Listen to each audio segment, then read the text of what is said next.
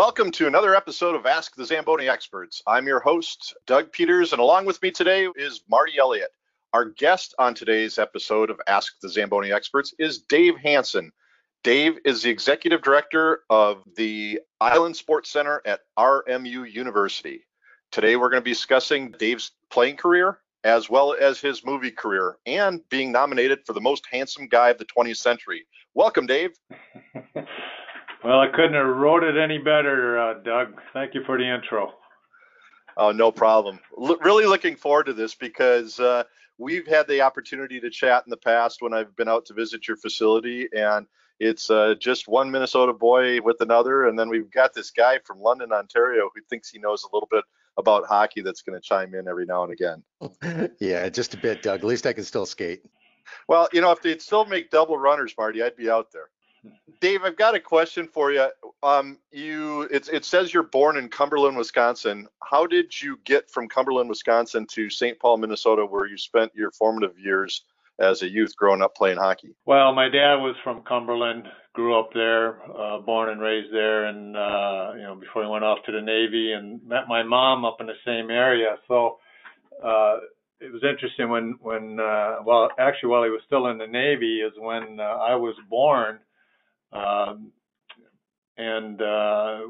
What they would do is, at least what they did with me, and then it kind of started, it went on with my younger brother and two younger sisters, me being the oldest in the family, is that because my dad was in the Navy, he sent my mom up from the cities, from St. Paul, where she was living, to spend time with her mom and have the baby. So I ended up, being born in Cumberland, as did two of my sisters, kind of, again, from the same pattern. So that's kind of how it started out, being born in Cumberland. And even though I grew up in St. Paul, I still, because my grandparents were up in the Cumberland area on a lake up there, would spend a lot of my summers and, quite frankly, a lot of my time up there. So to this day, I kind of say, when people say, where are you from? I say, well, I grew up in St. Paul, but was born in Cumberland. So it's kind of like roots in both locations. Well, as a kid growing up in Minneapolis, I think you're definitely choosing a better place to say you're from, being Cumberland, than St. Paul, although being a Minneapolis kid nowadays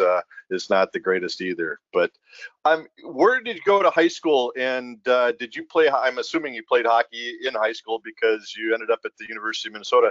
What was your high school team? Well, first off, let me comment on that Minneapolis comment that you made. I can tell you one thing that us boys from St. Paul never got accused of, and that was being cake eaters like you folks in Minneapolis. So don't be down in St. Paul, cake eater. But anyhow, I grew up in St. Paul, and certainly as an early age, like all of us in Minnesota, Doug, you would know, and same with you, Marty, is that in Minnesota, it's a land of 10,000 lakes, so there's a lot of water that freezes over. The longest season is the winter season there. So, you get put on skates at a young age, and that's, my dad did no different than with me, that he found a pair of skates for me to slap on, certainly a pair of used skates, and started skating out in the ponds in the local neighborhoods. And, kind of right from there, found a hockey stick like everybody else did, and just, played shinny hockey growing up in the local neighborhoods, and then went on to play organized hockey up through the high school ranks. The school that I played for was St. Paul Intercity School, St. Paul Conference, and we certainly were not very good, as I was not very good, but somehow managed to get a career out of it. So it was a good life. Had a lot of fun doing it and growing up there. Did you get the opportunity to play in the state high school hockey tournament with your team while you were in high school? Are you kidding me? No, I didn't. Just to give you a little idea of the school, kind of school I was. It was Humboldt High School. We were on the west side of St. Paul. Our hockey rink was literally the rink that we built outside. We made our own ice. The Zambonis for us was really kind of a combination of power skating lessons that we took by pushing the scrapers up and down the ice. And that's how we cleaned the ice, flooded the rinks ourselves. And I did not skate on indoor ice until I made our varsity team as a sophomore. And then it was only games. So, that's, again, and that's not quite frankly, that's not an unusual way things were done back in those days. Northern Minnesota, which, historically back then always had great hockey teams in the Minnesota high school tournaments. That's always done there too. So that was common for us. There's very few indoor rinks, whether you're up on the range or in the Twin City areas, that we played out most of our all of our practices were usually outside, and then very few of our games were outside, but mostly inside. So as far as getting to the state high school tournament, no, I watched it on TV. That's about as close as I got to the high school tournament. Well, I would think that they would let you be an honorary all high school tournament team just for the flow of your hair that you have. What do you think about that? Well, even back then they didn't have the flows like they do now. They make the big deal out of the flows, but I was probably, I had the long hair then. And although, I guess not to toot my horn a little bit, but even though I didn't, our team didn't make it to the high school tournament, I did get lucky enough to get picked to the Minnesota All-State team back then, and certainly All-City and St. Paul. So there was a couple of accolades that came along my way against the odds that we had playing with the kind of team that we had, which really was just a bunch of kids that had a good time, wanted to play hockey and play hard, and didn't go very far with it, but played it for all the right reasons. I do want to clarify that as a Minneapolis kid on the south side, I don't think we were ever referred to as a cake eaters. I think you're getting us confused with those Edinaites that we never wanted to have to associate with when we were growing up, but you always wanted to get to Edina and live there when you got older due to better schooling and lower taxes over there. But yeah, I might have to ask Reed Larson or Mike Ramsey if they ever recalled being called the cake eaters by that city that doesn't really matter across the river. But well, Dave, I know Reed personally, and although I'll accept that disclaimer, Doug. I think it was just, especially with Reed. In fact, I saw him about a year ago at a Herbie Brooks function in St. Paul. Maybe he didn't eat much cake back then, but he's eating a heck of a lot of cake now. Well, he was a guest on one of our podcasts earlier. I reached out to him. He's a fellow Roosevelt High School graduate. He graduated, when I was a kid, I thought it was a dozen years before me, but it turns out it was only 6. And it was a great conversation. He's a great guy. I used to bowl with his father. So a lot of good history there with the South Minneapolis boys. He's one of the best, that's for sure. He is. Dave, did you play any other sports growing up, or was hockey pretty much all you did? No, and I think you can kind of equate it, or at least compare it to the athletes nowadays, the kids growing up. Most of the kids back then, and again, when I say back then, I guess I'll disclose my age, that was, growing up in the 60s, and I graduated from high school in 72, it was very, very uncommon that the kids that played sports weren't 3-sport athletes, especially in Minnesota and in our neck of the woods. So for me, it started out kind of finding my way playing a lot of sports. I was, track and field, wrestling, football, baseball, hockey, and then I settled in as I got into my high school years. Pretty much, in fact, I was actually told I needed to start making some choices because I couldn't do all of them. I settled in on baseball, football, and hockey. So although hockey, was the sport we played the most because the winters were the longest, football was really my primary passion. In fact, I actually thought that if I was going to go anywhere in the sporting world, moving on to the higher level into college sports, it was going to be in football. And it was really through an unfortunate sports injury I had playing baseball, sliding in second base that I kind of tore up my ankle and kind of lost some of the speed that I had, that kind of almost settled me into playing hockey, and being recruited at the collegiate level to play hockey. So that's kind of how strange things worked out. Certainly disappointed that at the time that I wasn't going to pursue a collegiate football path. But when Herbie Brooks comes knocking at your door, you kind of drop everything and say, yeah, I'll definitely be a Gopher. You just lead into my next question. What was your path to the U, and what was it like playing for who I think is one of the greatest coaches of all time at the U, Herb Brooks? Well, the path was pretty simple. I actually, like I said, I actually thought maybe I was going to I think it was the University of New Mexico to play football, and I was also being recruited by Wisconsin to play hockey, and as well as some of the smaller schools, Gustavus Adolphus, which would ring a bell with you, Doug, and some of those smaller schools. But Herbie, Herbie reached out to me. I guess there was an old sports writer by the name of Charlie Hallman who used for the St. Paul Pioneer Press, who covered the high school hockey sports as well as the North Stars and some of the other sports areas. And for some reason, he kind of latched on to following my hockey career through high school, and got a hold of Herbie and said, you might want to take a look at this kid. And Herbie came out, and I guess according to what Charlie Hallman, the sports writer, said to me, he says, Herbie took a liking to you. And as a result of that, Herbie invited me to come play for the Gophers. And I didn't have to think twice about it.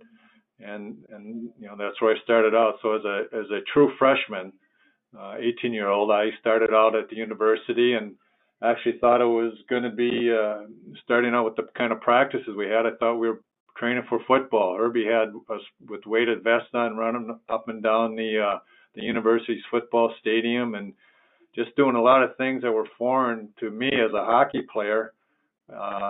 Yet, when we hit the ice and went through all the conditioning drills, we knew that we were going to be at least the best conditioned athletes to be on the ice at the time. And then, the drills that Herbie put us through were kind of unique as well, and very interesting. A lot of hard work, a lot of fun. He was really demanding, but fair. Expect a lot out of people, and certainly through his techniques, got the best out of someone that they had to offer. I think with Herbie, and I was lucky enough to have him as a instructor at a hockey camp. Certainly wasn't anywhere near the level of player that you were, but I think one of the things I've learned about him in reading some different books about the 1980 Olympic team was that he was a master psychologist, and I think he knew what buttons to push with every player. Is that a fair assessment of Herb, or were there different things that he did? Yeah, well, there was different things he did, and certainly not at the time did we realize it. We just thought there were a lot of strange things because, keep in mind, this was 1972, 73, when at that time, every kid that was on that hockey team were kids only from Minnesota. They weren't recruiting outside the state. So, you had kids again from anywhere from the Iron Range going down into, Minneapolis, St. Paul, and those surrounding areas. And hockey practice was pretty typical. Well, Herbie was not only a student of the North American game, but was pretty unique as has been a student of the European game. So he kind of was mixing the two together. So there's a lot of unique things going on there. But to your point, he would find ways to get the best out of you by, and in hindsight, I guess. Kind of knowing your mind and pushing those buttons, and and I think this was kind of a test to the quality of the athlete at the time. You'd either get so pissed off that you'd work harder and you want to prove them wrong, or you would buckle and just say, you know what, I'm not putting up with it. This is not my idea of how the game should play and how I should be treated. but he was such even at that time coming up. He was a St. Paul Johnson fella. Johnson High School came up on the east side of St. Paul, and right before I got to him, he was coaching the St. Paul junior team there, and it was his first year at the university, which was my first year at the university. So we were both kind of newcomers to it. So I think for me it was a big rude awakening as to what the expectations are at that level, and I think he was kind of setting a tone on what the expectations were going to be from him to be able to play for him. So in short, I guess to answer your question is, he had a combination of two things. He knew how to push buttons, but he also knew how to, if you needed a little bit of coddling, how to do it, but without being a softie. Yeah, and that's the thing I think I saw with the '80 Olympic team, that he knew how the players were going to react, which ones needed a pat on the popo and which ones needed a kick in the pants. And I think it's not anything that is earth-shattering from my standpoint of an opinion, but I think people realize that his common goal was to get the team to have one focus, and that was to have this this, I don't know if it'd be hate, but just the common goal was Herb was the bad guy and we're going to prove him wrong because we're better than what he thinks we are. And all along he was just playing him. Yeah, well, at that world stage, I think by that time he really, 1980, he had, how do you want to say, mastered his craft and his approach, whereas maybe in 1972 he was, still molding that, because I can tell you, for me, on one hand, you look back and you say, would you do anything different in your past? And one of the things I would look at is that I didn't get the opportunity to really travel, 4 years with Herbie as he was, taking his craft and molding it in his direction. I spent about a year with him at that point, and I wasn't good enough yet to play in the varsity team, nor was I patient enough to spend the 4 years. So I actually, after a year or so, went back into the junior ranks, but certainly kept close tabs on the University of Minnesota, and they won national championships under him, which certainly was a testament of how he was getting to the point of being able to apply his trade at a world level, which he did with the Olympic Games, and certainly it's all history from there. Dave, you work at the arena that is part of Robert Morris University, which is now a D1 program.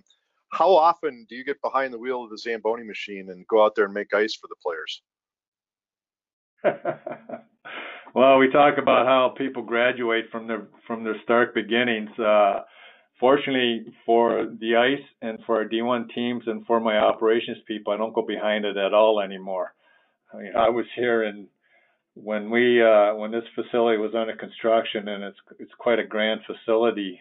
I was here the first year, and then when we opened the doors, I was the guy driving the Zamboni, cleaning the toilets, cleaning the glass, et cetera, et cetera.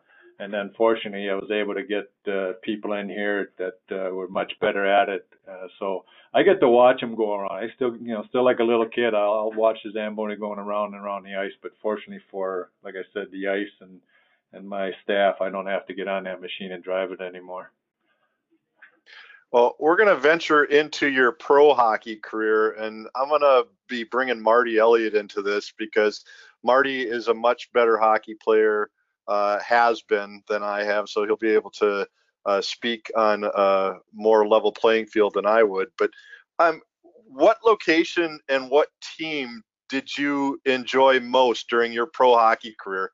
I'm going to ask Marty to step in and ask some of the questions that we've got for you as well. Well, that's a tough question. I can tell you that pretty much everywhere that I played, I thoroughly enjoyed. First off, because I loved playing the game, and I played for some great hockey teams, and I played some pretty crappy hockey teams. But I think the overriding factor that I just wanted to play. I didn't care where I was playing at, who I was playing with, or who I was playing for.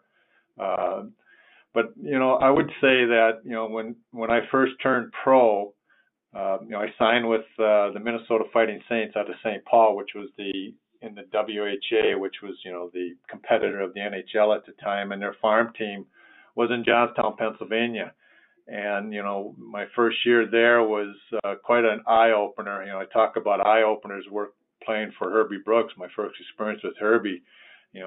Going into a place like Johnstown, Pennsylvania, was quite a shock. First off, because of the type of city it was, which was an old, steel mill city, and also the brand of hockey that we were playing, which was pretty well close to the lowest rung of the ladder of professional sports.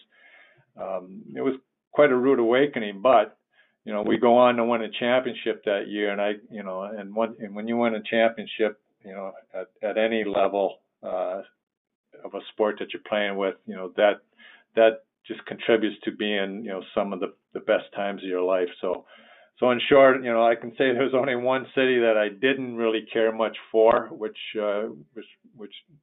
help the decision to retire at the end of my career. But all the other ones, Johnstown, Pennsylvania, Birmingham, Alabama, Indianapolis, Bloomington, when I was with the North Stars, they were all great places. Yeah, speaking of the North Stars, Dave, it's Marty here. So you went to the big show twice with Detroit Red Wings and the Minnesota North Stars. Take us back in memory lane. Who kind of stands out when you're with those clubs that you had the opportunity to play with, that kind of had a wow factor in your memory as far as skill sets? Well, my first when I started out with Detroit, I got to tell you that probably the biggest thrill I had, for the short term I was with them, was being on the ice and playing against Bobby Orr, which ironically, I think I played against Bobby Orr's last game as a professional, and he was with the Chicago Blackhawks. And I tell the funny story that I was such in Gaga land that I actually had the opportunity where I was coming down the wing carrying a puck, and I look up, which was unusual for me because I usually had my head buried on the puck. I was afraid I was going to chop that thing into pieces if I didn't keep a close eye on it. But I looked up, and there in front of me, I'm coming down on Bobby Orr. So I crossed the blue line into the attack zone, and I'm thinking to myself, "Oh my God, it's Bobby Orr! Oh my God, it's Bobby Orr! There's no way I'm going to be able to go and beat Bobby Orr." So I do the blind behind the back pass, which of course goes right onto a Chicago Blackhawks stick. They go down and score, and I don't see the ice the rest of the night. Ouch. But I got to see Bobby Orr. Up close and personal. You know what? Could you have picked anyone That's right. on the side that could make a memory last like that? So that's awesome. What about with the North Stars? With the North Stars, that was '78, I think it was, and it was at the time when Philadelphia had the Broad Street Bullies, and Montreal was just flying. So, one of the stories I'll pick out again, to give you a little bit of a sense of how my professional NHL career was, I'm in Montreal playing against the Canadiens, and everything you hear, you talk to any player, especially back in that day when you're in the Forum, the Montreal Forum, and just the aura of the place and the history and being in the place, and you're sitting there and you look in the stands, and all of the fans are either in, the women they're all dressed up looking good in fur coats, or the guys are in there with suits and hats, and it's like, holy smokes, not your typical hockey crowd for the States, but certainly your typical hockey crowd for Montreal, and I line up against Yvon Cornway, and it's like, oh my gosh, I'm playing here. I'm lining up against Yvon Cornway. So, of course, the puck gets dropped, and Yvon goes in and scores a goal. And again, I don't see the ice the rest of the game because I didn't cover Yvon very well. But those kind of things are just those little snapshots going into Philadelphia and lining up, and you look at center ice and there's Bobby Clark, and so those kind of things are just for a kid like me coming out of small west side of St. Paul, playing on a rink outdoors, and now I'm at the National Hockey League. Just every place I went, and every time I stepped on the ice, it was just a thrill. Dave, I want to talk to you a little bit about Birmingham hockey. You got the opportunity, or did you get the opportunity to play for Glenn Sonmor and John Brophy? And if so, what was that kind of like? Well, I did, Doug. In fact, I tell anybody anytime anybody asks, I had a 10-year professional career. I think during those 10 years, I played in every professional league that existed during that 10-year span. And of all the coaches that I played for, Glenn and John were my two favorite coaches. Glenn was the general manager. Actually, Glenn's the one that signed me to my first professional contract with the Minnesota Fighting Saints. He was the GM there with Harry Neal as the coach. And so that's where I first met Glenn. And then later, when he went to the WHA and was coaching the Birmingham Bulls, Glenn made was instrumental in making the first trade between the WHA and the NHL to get me from Detroit to Birmingham and come and play for him. And, that year, you talk about your favorite places to play. Birmingham was just awesome. We had a team that certainly he put together that kind of was right in my groove, because it was a tough, very aggressive, tough team. We had some outstanding hockey players like Frank Mahovlich, Paul Henderson, Mark Napier, the list goes on. But we also had some real, tough hombres like Steve Durbano, Gilles Bad News Bilodeau, Frank Never Been Beaten, myself and others. And he played us regularly. He played me regularly. Put a lot of responsibility on me. I grew as a great hockey player. He actually gave me a Most Improved Hockey Player award at the end of the season. And he was just the kind of guy that let you know what he expected out of you. And if you gave it to him, you talked about pat on the backs, he'd give you that. And he was the kind of guy that, you would go through a wall for. And I loved playing for him. And Brophy was cut from the same cloth. Hard-nosed player, wanted you to just compete hard, give it your best, put you in situations to be successful, and put a lot of responsibility on you. So, those two guys are probably one of my most favorite players that I played for. And after I got done, after my playing career, we actually continued to become and maintain a very good and close friendship. Now, I'm looking at your stats here on Wikipedia. You played 42 games in the 77-78 season with Birmingham, and were able to accumulate 241 penalty minutes. Did you have a plaque or a chair that was yours in the penalty box that nobody else got to sit in? No, but I had a pretty good arrangement with the pizza man. So he knew what kind of pizza I liked, that's for sure. Now that's that team. I think we rivaled the Broad Street Bullies in penalty minutes that year with Philadelphia, and we were a team that like Philadelphia, under Freddie Shero, Glenn and Brophy, both designed to have not only have to be able to go out and play the game of hockey, but intimidation was part of the game plan, and and I again fulfilled that role very well. Oh, that's great. Did you get to play in the game that was dubbed the Thanksgiving Day Massacre against the Cincinnati Stingers? I did not. I was that year was right after that they brought me over, but I know exactly the one that you talk about. But I guarantee you that pretty much every game we played was pretty close to being similar to that Thanksgiving Massacre. There's another guy in the rink industry who owns an ice rink down in Cincinnati, Rich Sturm. I don't know if you've run across him or not, but he's always posting on his Facebook page pictures of the Cincinnati Stingers. So I'm going to have to look forward to chatting with him about that, and maybe he can fill me in, because I think he did some lining later on in his career. He played a bit of hockey, and then I think he became a linesman. But big Cincinnati Stinger fan. Yeah, we well, after that they brought a fellow in by the name of Paul Stewart, and Paul is certainly Stewie. notorious for having a great career as an NHL referee. But if you ever talk to Stewie, he'll tell you every person he fought, give you blow by blow details. And there's another guy that was passionate about the game and not afraid to fulfill his role.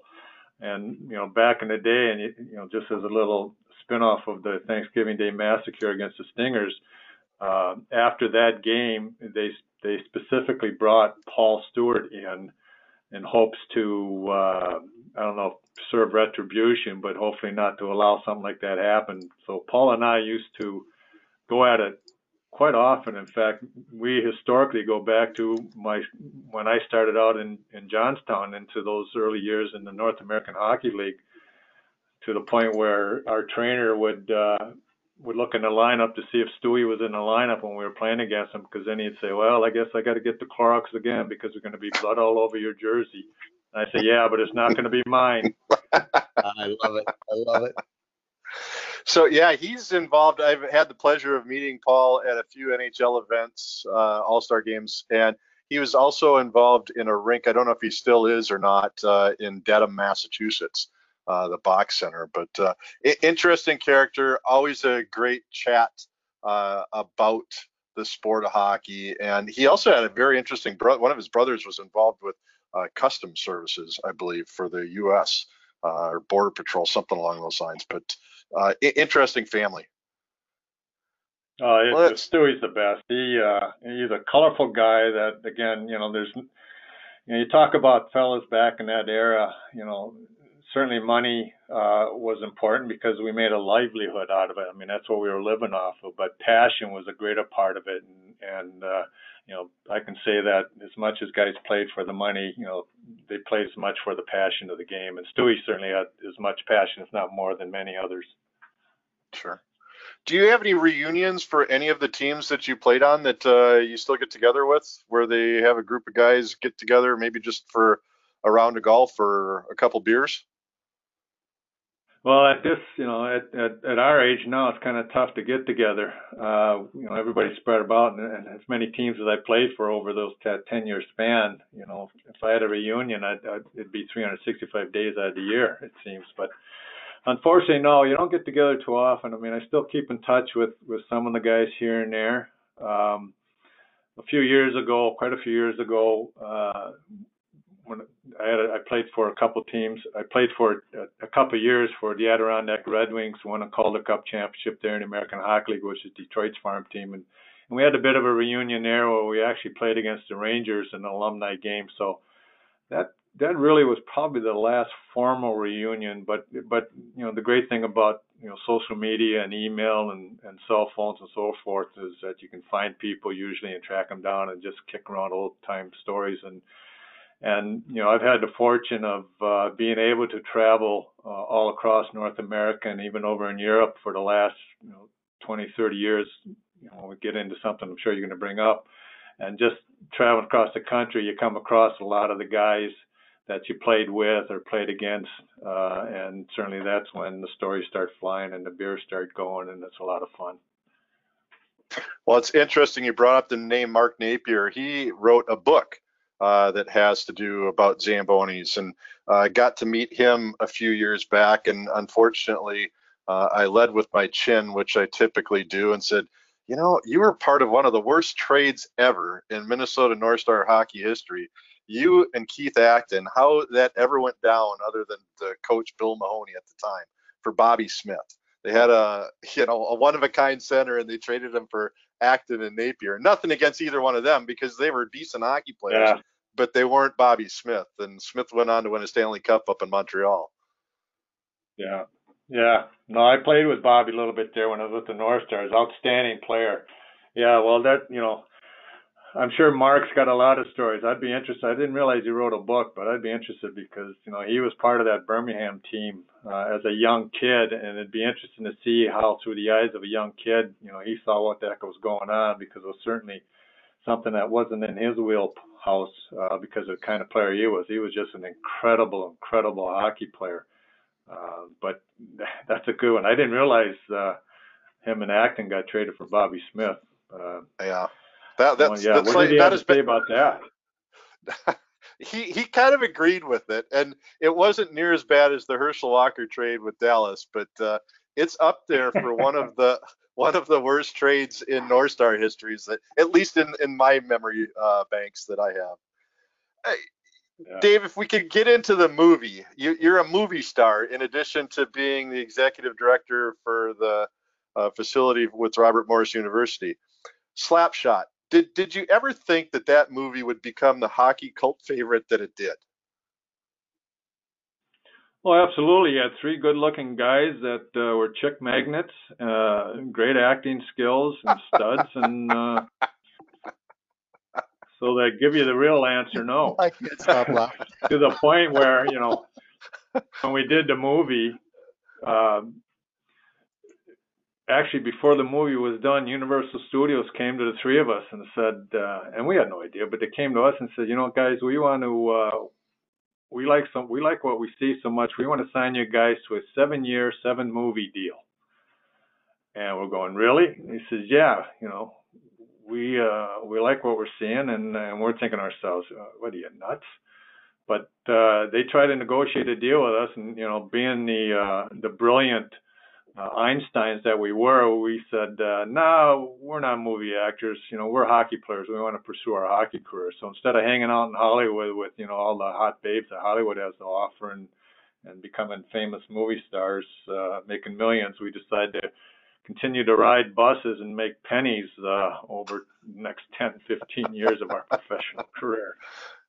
Yeah, but you probably have had a much happier life. I mean, like, if you would have had to choose between your wife and maybe Jennifer Warren, who was in that flick, I'm sure you'd still choose your wife, would you not? Oh, absolutely. My wife was a lot hotter back then. Yeah. And still is, I'm sure. Oh, absolutely. Yeah. Yeah. Make sure she listens to this podcast. I was just gonna say, hey Dave, you got to make sure your wife's listening to this podcast, and don't bring her in halfway through on these questions. Yeah. What did your son's teammates think about his dad being in the movie? Were they aware of that before they would see it? Was this something that you shared early on in your son's hockey career? You hear my son tell the story. He had no idea that what his dad had done in the movies, and which my wife and I purposely kept him, shielded him from.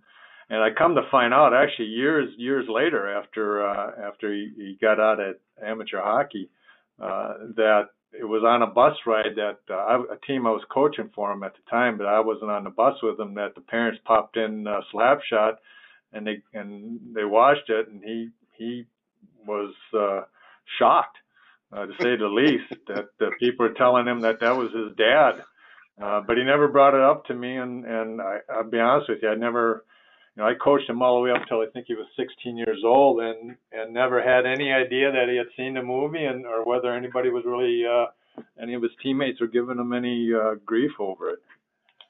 Well, it's funny. My dad brought me to that movie, and I would have been in 77, I think that movie came out. I would have been in junior high. I would have been in the 9th grade.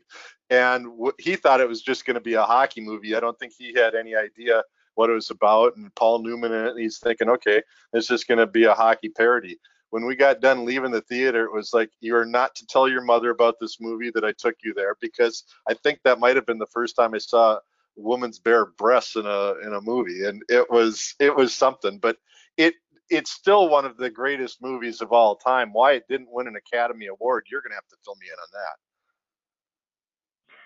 Well, that's what we asked ourselves that all the time. For some reason, I think it was Annie Hall, some stupid Woody Allen movie won the Academy Award that year, which also came out, I think, the same year as the first Star Wars or something like that. But we made, 25 years later, somehow we did get acknowledged when we made Slapshot 2, and we don't need to talk about Slapshot 2. But the Hanson brothers did get awarded the Best Supporting Actors for a premiere DVD premiere award down doing the red carpet in Hollywood. So we got a little bit of retribution, but I'd be interested to know how your dad explained, a little bit about Hanrahan's wife, if you asked any of those questions. No, it was pretty much keep your questions to yourself. Don't ask a lot. And I knew that by the tone of his voice, I was probably best to just take this one, enjoy the moment that I got to go see that flick, and then don't ever ask again about it. I think you're in company with a lot of teenage kids. I think so. What kind of skater was Paul Newman? Was he reasonable, or did you have to take him into the corner and tell him, hey, you gotta do your little crossovers, or what do you got going on with him and instructing him on how to skate? Yeah, Paul was a reasonable skater. He wasn't good.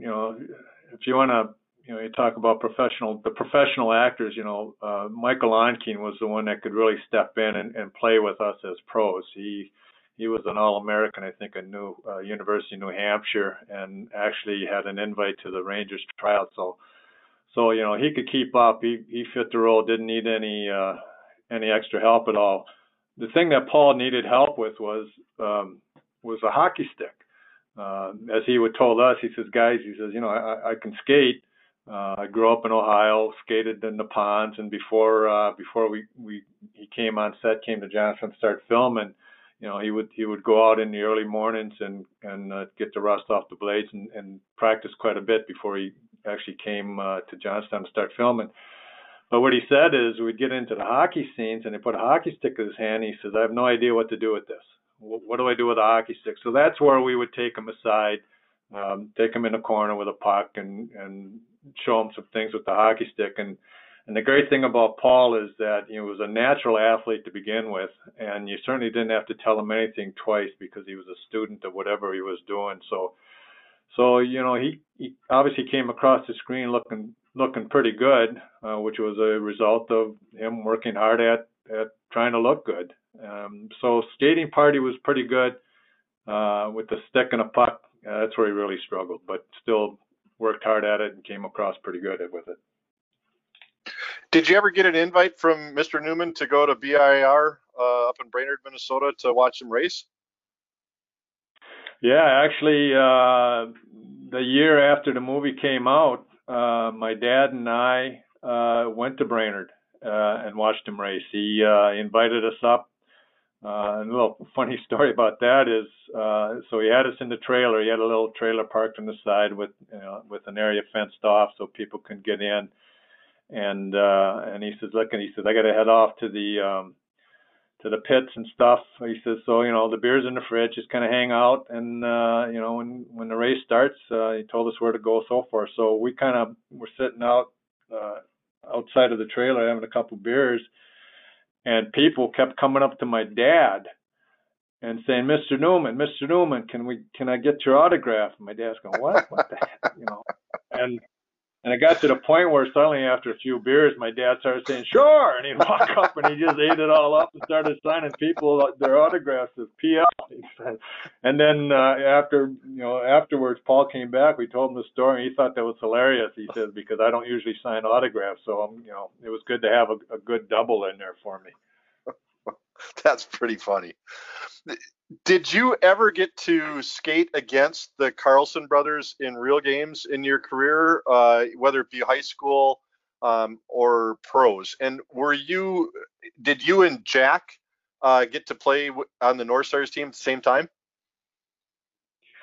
Well, to answer the first part of your question, I played against Jeff and Jack when I played for the St. Paul Vulcans out of South St. Paul, Lakota Arena, and they played for the is it Apple Valley? It's over there, Golden Valley, Apple Valley Bruins.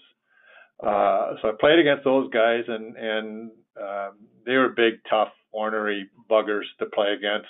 Fortunately, I didn't have to drop the gloves against them, but we had some pretty physical battles. And then we were all in training camp together. Steve was still in high school. Jeff and Jack weren't. So Steve was still up in Virginia, Minnesota going to school. And then when we got to training camp the following year with the Saints, Jeff, Steve, and Jack were all there. So certainly played with them and scrimmaged against them before we all got sent to Johnstown on the same team. And then later on in our careers, I played against Steve when I was playing for the Islanders farm team in Indianapolis, and Steve was with the North Stars farm team in Birmingham, so I played against Steve then. And to answer your question about Jack, playing with Jack with the North Stars, one of the reasons Glenn brought me in was because Jack was out for the season with a bad back, had had back surgery, so they kind of brought me in to fill Jack's role. So, talk about Jack and the role that he played in Tough Guys.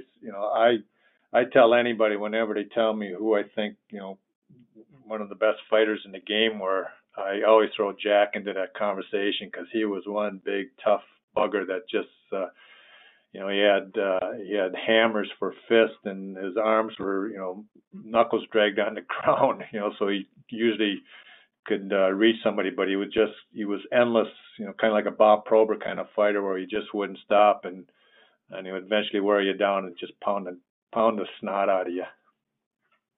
I remember going to a few games at the Met with some of my friends when we were younger, and the Jack Carlson fan club, and the people just loved him. And I mean, when he would score a goal, which wasn't very often, although he got put out there, I think, on the power play a few times because he was a big body that was hard to move and go Esposito and get the garbage goals in front of the net. But what a guy, and he would leave it all out there for his teammates, just like you did. Well, Jack, yeah, the thing that happened a lot in those days was that, most of those guys like Jack could play the game. You go back to Dave the Hammer Schultz, he scored 20 goals one year in the National Hockey League. And prior to his career with Philadelphia, he was a bit of a goal scorer, in the junior and minor leagues. So, the thing is, if you were the big tough fighter on the team, you often got kind of pigeonholed as the fighter and not allowed to play the game in a regular shift. But Jack could play. Jack could. Heck, when we started out in the minor leagues together, he got called up to St. Paul to the Saints. I think about 2/3 through the season or halfway through the season. Well, he not only ended up third in penalty minutes on the team that year that he left. I was first, Jeff was second, and Jack was third. And Jack only played half the season, but he was one of the leading scorers on the team. So, yeah, he could score goals. He could play the game, and quite frankly, I think if he had played a lot more, certainly he would have been able to show his talent as a player a lot more, and not only known as a tough guy as a fighter. How long did the filming take for the movie Slapshot? Well, we shot it in Johnstown. It took us about 3 months. We spent about 3 months in Johnstown. Then we spent a couple weeks in a couple locations in New York, down around the Utica, New York, and Syracuse and Rochester, New York. So it was a good 3.5 months that we filmed on location in Johnstown. And then we got into the hockey season. After we got into the following hockey season, we had to then go spend a couple of days down in Hollywood to do some voiceovers and dubbing and stuff like that. But the actual on-site filming was a good 3 months. It was a summer that, although we had a lot of fun making the movie, we didn't have a lot of fun making a movie because it took away from, our summers back then were, hey, let's go home, play softball, drink beer, and eat onion rings. Well, we couldn't do any of that other than drink beer while we were making the movie. Did they have to do many retakes, or was stuff pretty much shot and then they spliced it if they needed to?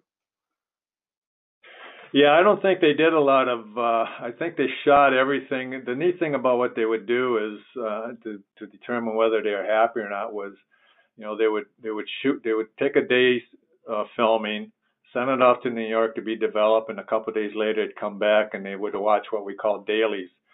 So they could determine ahead of time if they had to do any reshoots, because I think once they put it all had it all done and they said it was a wrap, they had enough there to put the film together, and they had an award-winning editor by the name of Dee Dee Allen who put that clip together and pieced it all up. So I think they're pretty happy, at least on the production end of it, of how it all came about and ended up being. Denny Lemieux visited our plant a few years back, as we talked about earlier. What was it like with him in the movie? Was his accent real? Was that something that he just was able to come up with? No, Yvon Barrette was Denny Lemieux personified. His accent was real. He was definitely a French Canadian. He said he was a goalie. I don't know how much of a goalie he was, because when we would go out and play, he actually got hurt, and they had to film around him for a while. They put in in fact, Ron Dokken, who's a Minneapolis boy, and played his double in the movie behind the mask. But Denny was hilarious. He's a little guy. To this day, we talk about reunions. I get together with Denny and a few of the other guys from the movie every once in a while, and he still says the iconic lines from the film, and sounds the same, and obviously did a terrific job in his role. You brought up Ron Dokken, and I was wondering if you still stay in touch. He was a Roosevelt grad as well. His parents owned Dokken Superette, which was right across the street from St. Main Sporting Goods, right down the block from Roosevelt High School. You still stay in touch with Ron at all? Yeah, Ron and we seem to cross paths, it seems like every few years.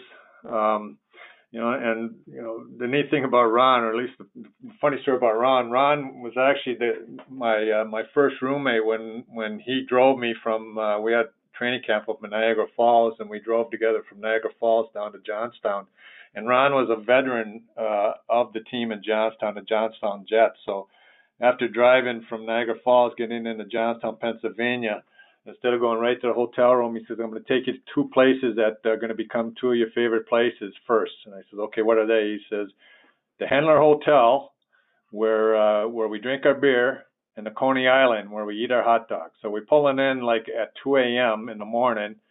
We go to the bar first, of course, and have our share of adult beverages there. And then he says, okay, before we hit the hotel, let's go hit Coney Island. So I had never had a Coney Island. I grew up on White Castles, of course, in St. Paul, but I don't know that we ever had any really Coney Islands there. So went to Coney Island, and of course they all knew him. The server behind the counter, a big heavy-set woman that had a cigarette hanging out of her mouth, and she had hot dogs lying up and down her arm. And I'm thinking, oh my God, what is this? And she says, you want the usual, Doc? He says, absolutely. So we sat there and had a couple Coney Islands with the chili on it, and mustard and the onions, and they sure felt they were wonderful going down, but about an hour later, laying in the hotel room, they weren't as wonderful coming back up. So that's the only time I ever went to Coney Island. I haven't been back since. It's funny because one of the topics, I'm like a foodie, and we were going to be talking a little questions, and you brought up two great items there. Because I was going to ask you, if you grew up on the west side of St. Paul, you had to have visited the White Castle on Robert Street at least once or twice in your lifetime. Oh, absolutely. Actually, we used to go to there used to be one right downtown St. Paul. That was the one we visited the most, because that was a lot closer to us than going all the way up on Robert. But that's I get back home. I try to get back home at least once a year, and there's two things I make sure I get before I leave. One is walleye, and the other one is White Castle. There you go. Well, maybe you should come up with us fishing some opener. You're always welcome. We've got a great group of guys. We go up to Leech Lake, and we've very rarely, if ever, have walked away without having a fish fry for opening weekend. And we'd love to have you if you want to join us. Couple couple more questions with regards to the movie. Um, Seeing as how you're this young stud, voted most handsome guy of the 20th century, did you hang out with the Hollywood crowd, the Jennifer Warren and the Swoosie Kurtz, or was it more the hockey guys stayed with the hockey guys and the Hollywood people stayed with the Hollywood people? Well, I think if first off, if you say you've talked to, I think you said you talked to Yvonne Barrett, and if the one thing that these guys always will say, the movie actors would say that one of the unique things that made Slapshot so great was that the hockey players and the actors kind of became one. There was no division between any of us. So other than I will say people like Lindsay Krause, Jennifer Warren, didn't hang out with them. They were kind of on their own time. Michael Onkine occasionally, but I find out later because he was such a, and I don't know the right term, whether you call it a method actor or what, but he kind of stayed in character all the time, which was, in the movie he was a bit of a loner, so he kind of was a bit of a loner really on set as well. So it was kind of all the other character guys, Johnny Upton, our captain, Yvonne, all the actors, but the other guy that would be with us was Newman. Newman just loved, and as we did, loved hanging out together. We would, after we get done shooting for the day, we would go with Paul, and Paul would go with us, and we hit the bars and have a few beers before, it got a little uncomfortable for him, for people started seeing him and started bugging him. But he was just a great guy. He just hung out with us, was a regular guy. If you didn't know it was Paul Newman, you wouldn't know it was anybody different than just one of the other athletes, hockey players hanging with us. So it was pretty cool. We all became pretty close during those 3-4 months and hung out a lot and did a lot of fun stuff together. The other thing that I noticed in this, uncredited, was Bruce Boudreau. Is that the same Bruce Boudreau who become the NHL coach, including the Anaheim Ducks, and unfortunately had a habit of losing Game 7s? That's Bruce. Yep, old Gabby. Gabby and I were roommates that year. He was a rookie. Again, signed with the Minnesota Fighting Saints. They sent him to Johnstown for the season, and I know Gabby's got a book out. I haven't had a chance to read it, but the thing is, I believe he tells the story that he's actually in the beginning of the movie quite a bit, and he said he purposely made sure they were shooting a lot of the hockey scenes, a lot of the game stuff, even before the Hanson brothers showed up and the movie was just getting started. And he made a point of always being around the net and flipping in and out of the camera lens to make sure that he got some FaceTime in there. But the one reason you won't recognize him is because even though Gabby wasn't in very good shape then, as he's not in very good shape now, he had a lot of hair. And he was still about 50 pounds thinner. So, yeah, he's got some FaceTime, some action time in Slapshot. Gabby has some infamous pictures wearing a Leaf uniform with lots of hair. I'm going to have to look for them. And then you mentioned it before, and I introduced this movie to my wife before she had seen Slapshot, the original. What's up with Slapshot 2? I mean, come on. The classic Slapshot, and then I'm watching this and I'm like going, she actually watched it from beginning to end. And I had to leave probably about half to 2/3 of the way through it. I'm sorry, I couldn't keep watching. So let me ask you then. So you're saying she did not see Slapshot before she saw Slapshot 2, is that correct? That is correct. I've turned her into a hockey fan, and we have Slapshot, the DVD, but Slapshot doesn't come up on TV very often, and if it's on regular TV, it's a silent film. Well, it's funny how Slapshot 2 came up. I think there actually was a lot of attempts to get Slapshot 2 done. Certainly after Slapshot 1 went through, and to contradict a lot of the people, although it didn't get initial good reviews from the critics. Later on, the critics recognized their mistakes. In fact, I think it was Cecil and Ebert, I think, were the critics on David Letterman one time, and Letterman says, did you ever give a thumbs down to a film that later on you went back and watched and you knew you were wrong and you gave it a thumbs up? And they said, yeah, Slapshot. So the thing about, they wanted to do a sequel. One, we didn't agree to that 7-year movie deal, so that kind of put things on it. And two, there was some litigation going on between the production company and et cetera, that put a damper on the sequel. So it was 25 years later after one of the litigants in the movie, or in the ownership of the rights, kind of passed away, and they got all that stuff squared away, that they put together I'd have to say, they put together a script that was quickly put together. And literally 2 weeks before they started filming, they called the Hanson brothers up and said, hey guys, we want you to do Slapshot 2. Are you interested?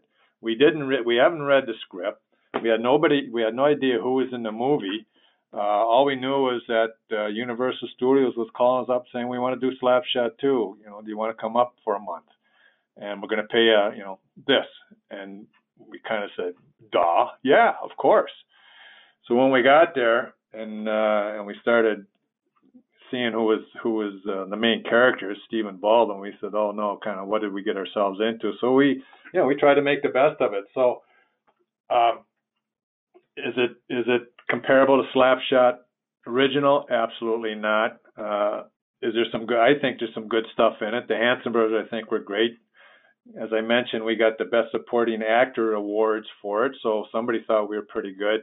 But you can't compare anything to Slapshot, the original. Even we did Slapshot 3, and quickly how that came about is, the Hanson brothers have been touring North America, for years, and many of the fans that come up are young kids, and we talked the Universal into saying, hey, you know what? Instead of having a dad like Doug Peters' dad who takes the kid to an R-rated movie before he's of age, let's come up with something PG so they can enjoy us. So they came out with Slapshot 3, which I think for a PG level film is some pretty good entertainment. You've got 3 movies to your credit. Are there any other movies that you're starring in that we don't know about? None that I want to disclose at this moment. We talked a couple minutes about food, and I'm glad to hear that you're a White Castle guy, because that was going to be a White Castle yay or nay. I'm glad to hear you're a Coney guy, because I love hot dogs.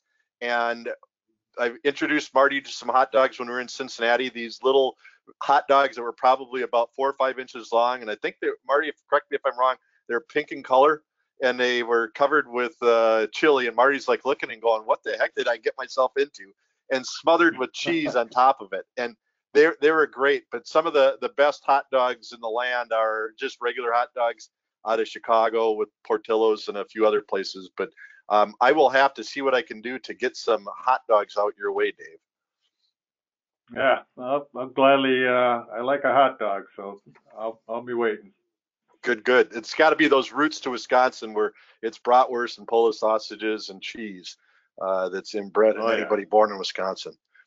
Marty, did you have some questions that you wanted to throw at Dave?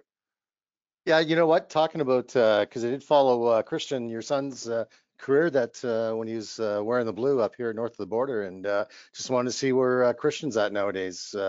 I'm not sure if he went on past the Maple Leafs, traded, or where he ended up going. Didn't find out. So maybe you can fill our audience in, Dave, on where Christian's at now.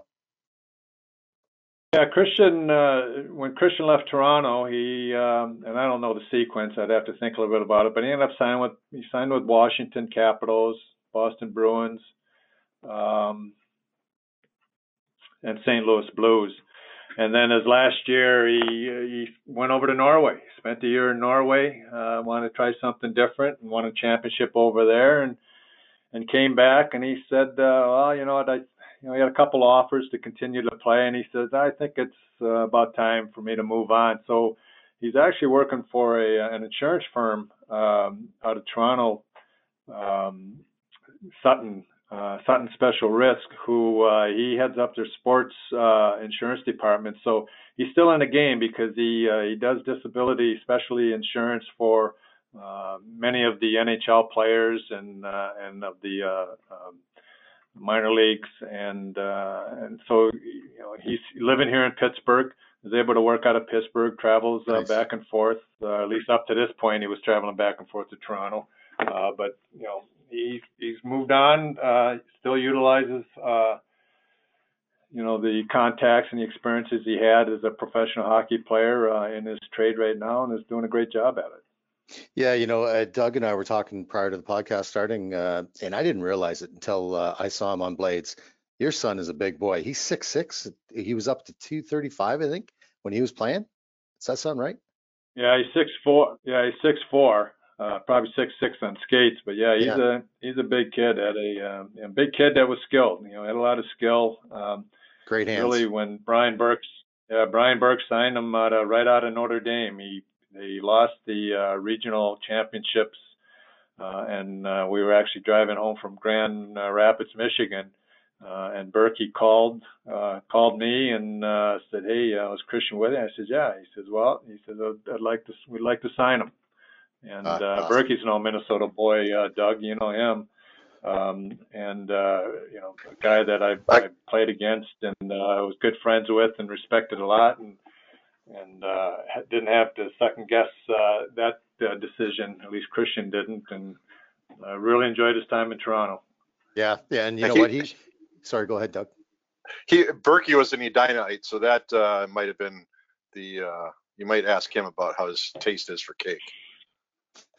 Don't believe me. I let him know.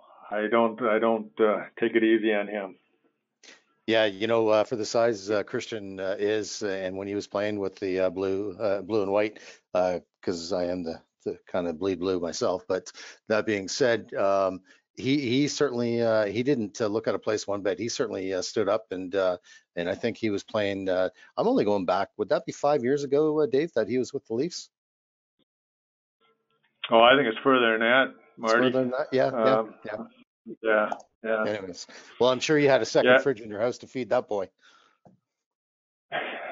No, he loved Toronto. In fact, to this day, I mean, we look back and just wish things had worked out there a little bit more. Ron Wilson, who's an American as well, was the coach there, and for whatever reasons, it just didn't click with Ron, and Christian made a decision to leave, which unfortunately for Christian was a decision that if he had stayed might have worked out differently, because I think about 2 months into the season, 3 months into that season, following season, Berkey fired Ron, and things might have worked out differently. But boy, the years that Christian played in Toronto, to this day, he considers that as his favorite time. Oh, it was enjoyable to watch, no question. Hey, Doug, I'm going to take it back to you. Great, thank you. We're going to wrap this up because we're keeping you from your lunch, Dave, but we're going to talk about food, as I like to think of myself as a food critic. Where's your go-to place for your favorite meal, whether it be in the Pittsburgh area, Wisconsin, Minnesota, wherever? Well, definitely in St. Paul, it's that's going to be one of my favorites, White Castle, because we don't get those out here in Pittsburgh. And pan-fried walleye, you don't find that here. At least not the lake walleye.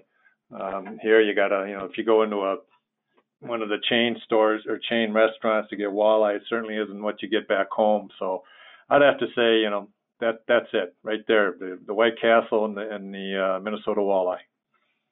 And is there a best pizza place in Pennsylvania that you would say is the best in the land? No. I haven't found it.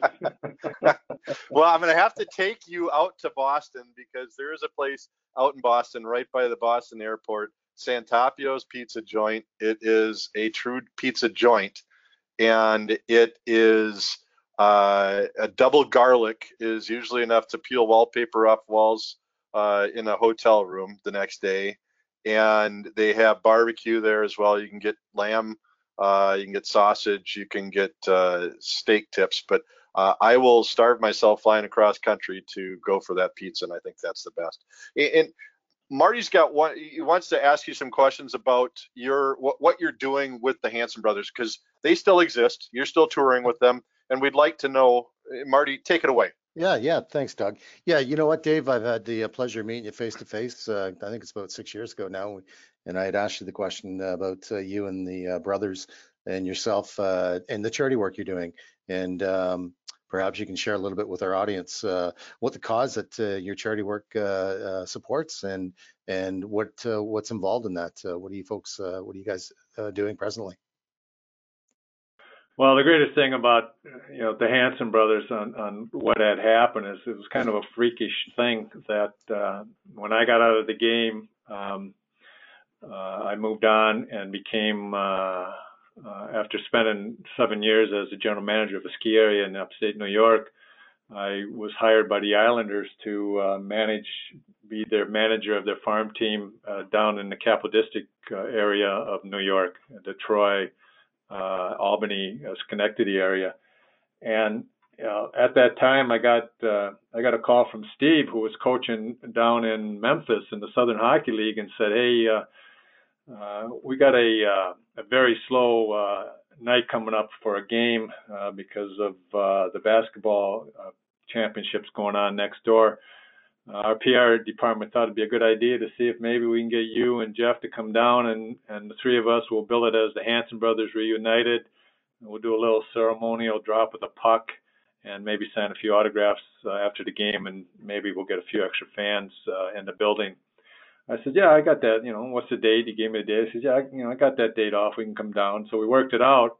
Well, lo and behold, sold the place out and sat and signed autographs for 4 hours afterwards. Wow. My PR guy got a hold of that back in with the Capital District Islanders, who was the name of the team that I was the GM for. And he says, "Hey, can we do the same thing here? Bring Jeff and Steve up." And we did, and sold our place out. And he put it out on the AP wire. And the next thing we know, we're getting calls left and right to get the Hanson brothers together. So that kind of kicked it off. I mean, that was let me think here. That was 93 or 95, somewhere in that neighborhood. And from that point on, we've been all over the world.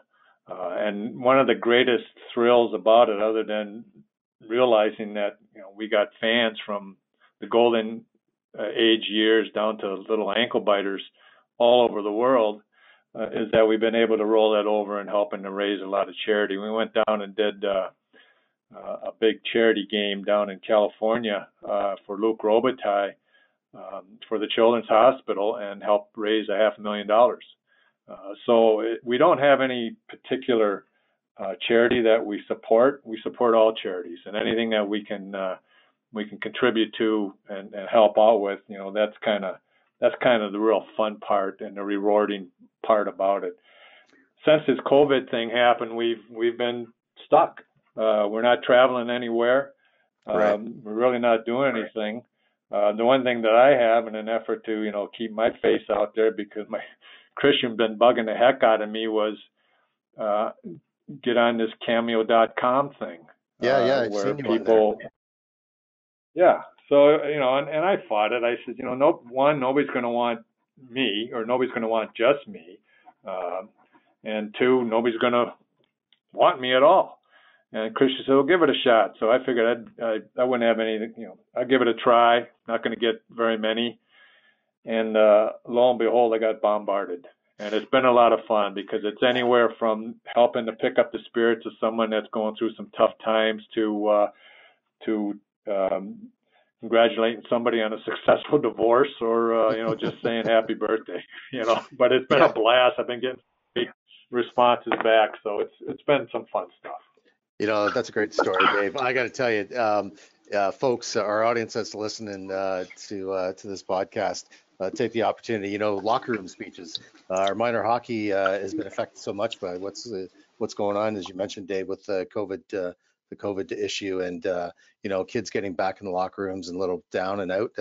What a great opportunity to bring Dave Hansen into the locker room virtually, if you will, to give that locker room rah-rah speech. So that's great stuff. So cameo.com, folks, if you're wondering how to bring Dave into your life, good, bad, or indifferent. But that's awesome. Thank you very much, Marty. We want to thank you, Dave. It's been great. I know we've gone way further than you would probably hope for with this. We want to get you to your lunch, but we want to thank you for joining us. Want to thank everyone for listening in to another episode of Ask the Zamboni Experts podcast. Have a question for one of our experts or an idea for a future episode? Please email your questions or request to info@zamboni.com. For more information and additional podcast episodes, please visit zamboni.com/podcast or search Ask the Zamboni Experts on Apple Podcasts, Google Podcasts, and Spotify. This is Doug Peters along with Marty Elliott and Dave Hansen wishing you an ice day.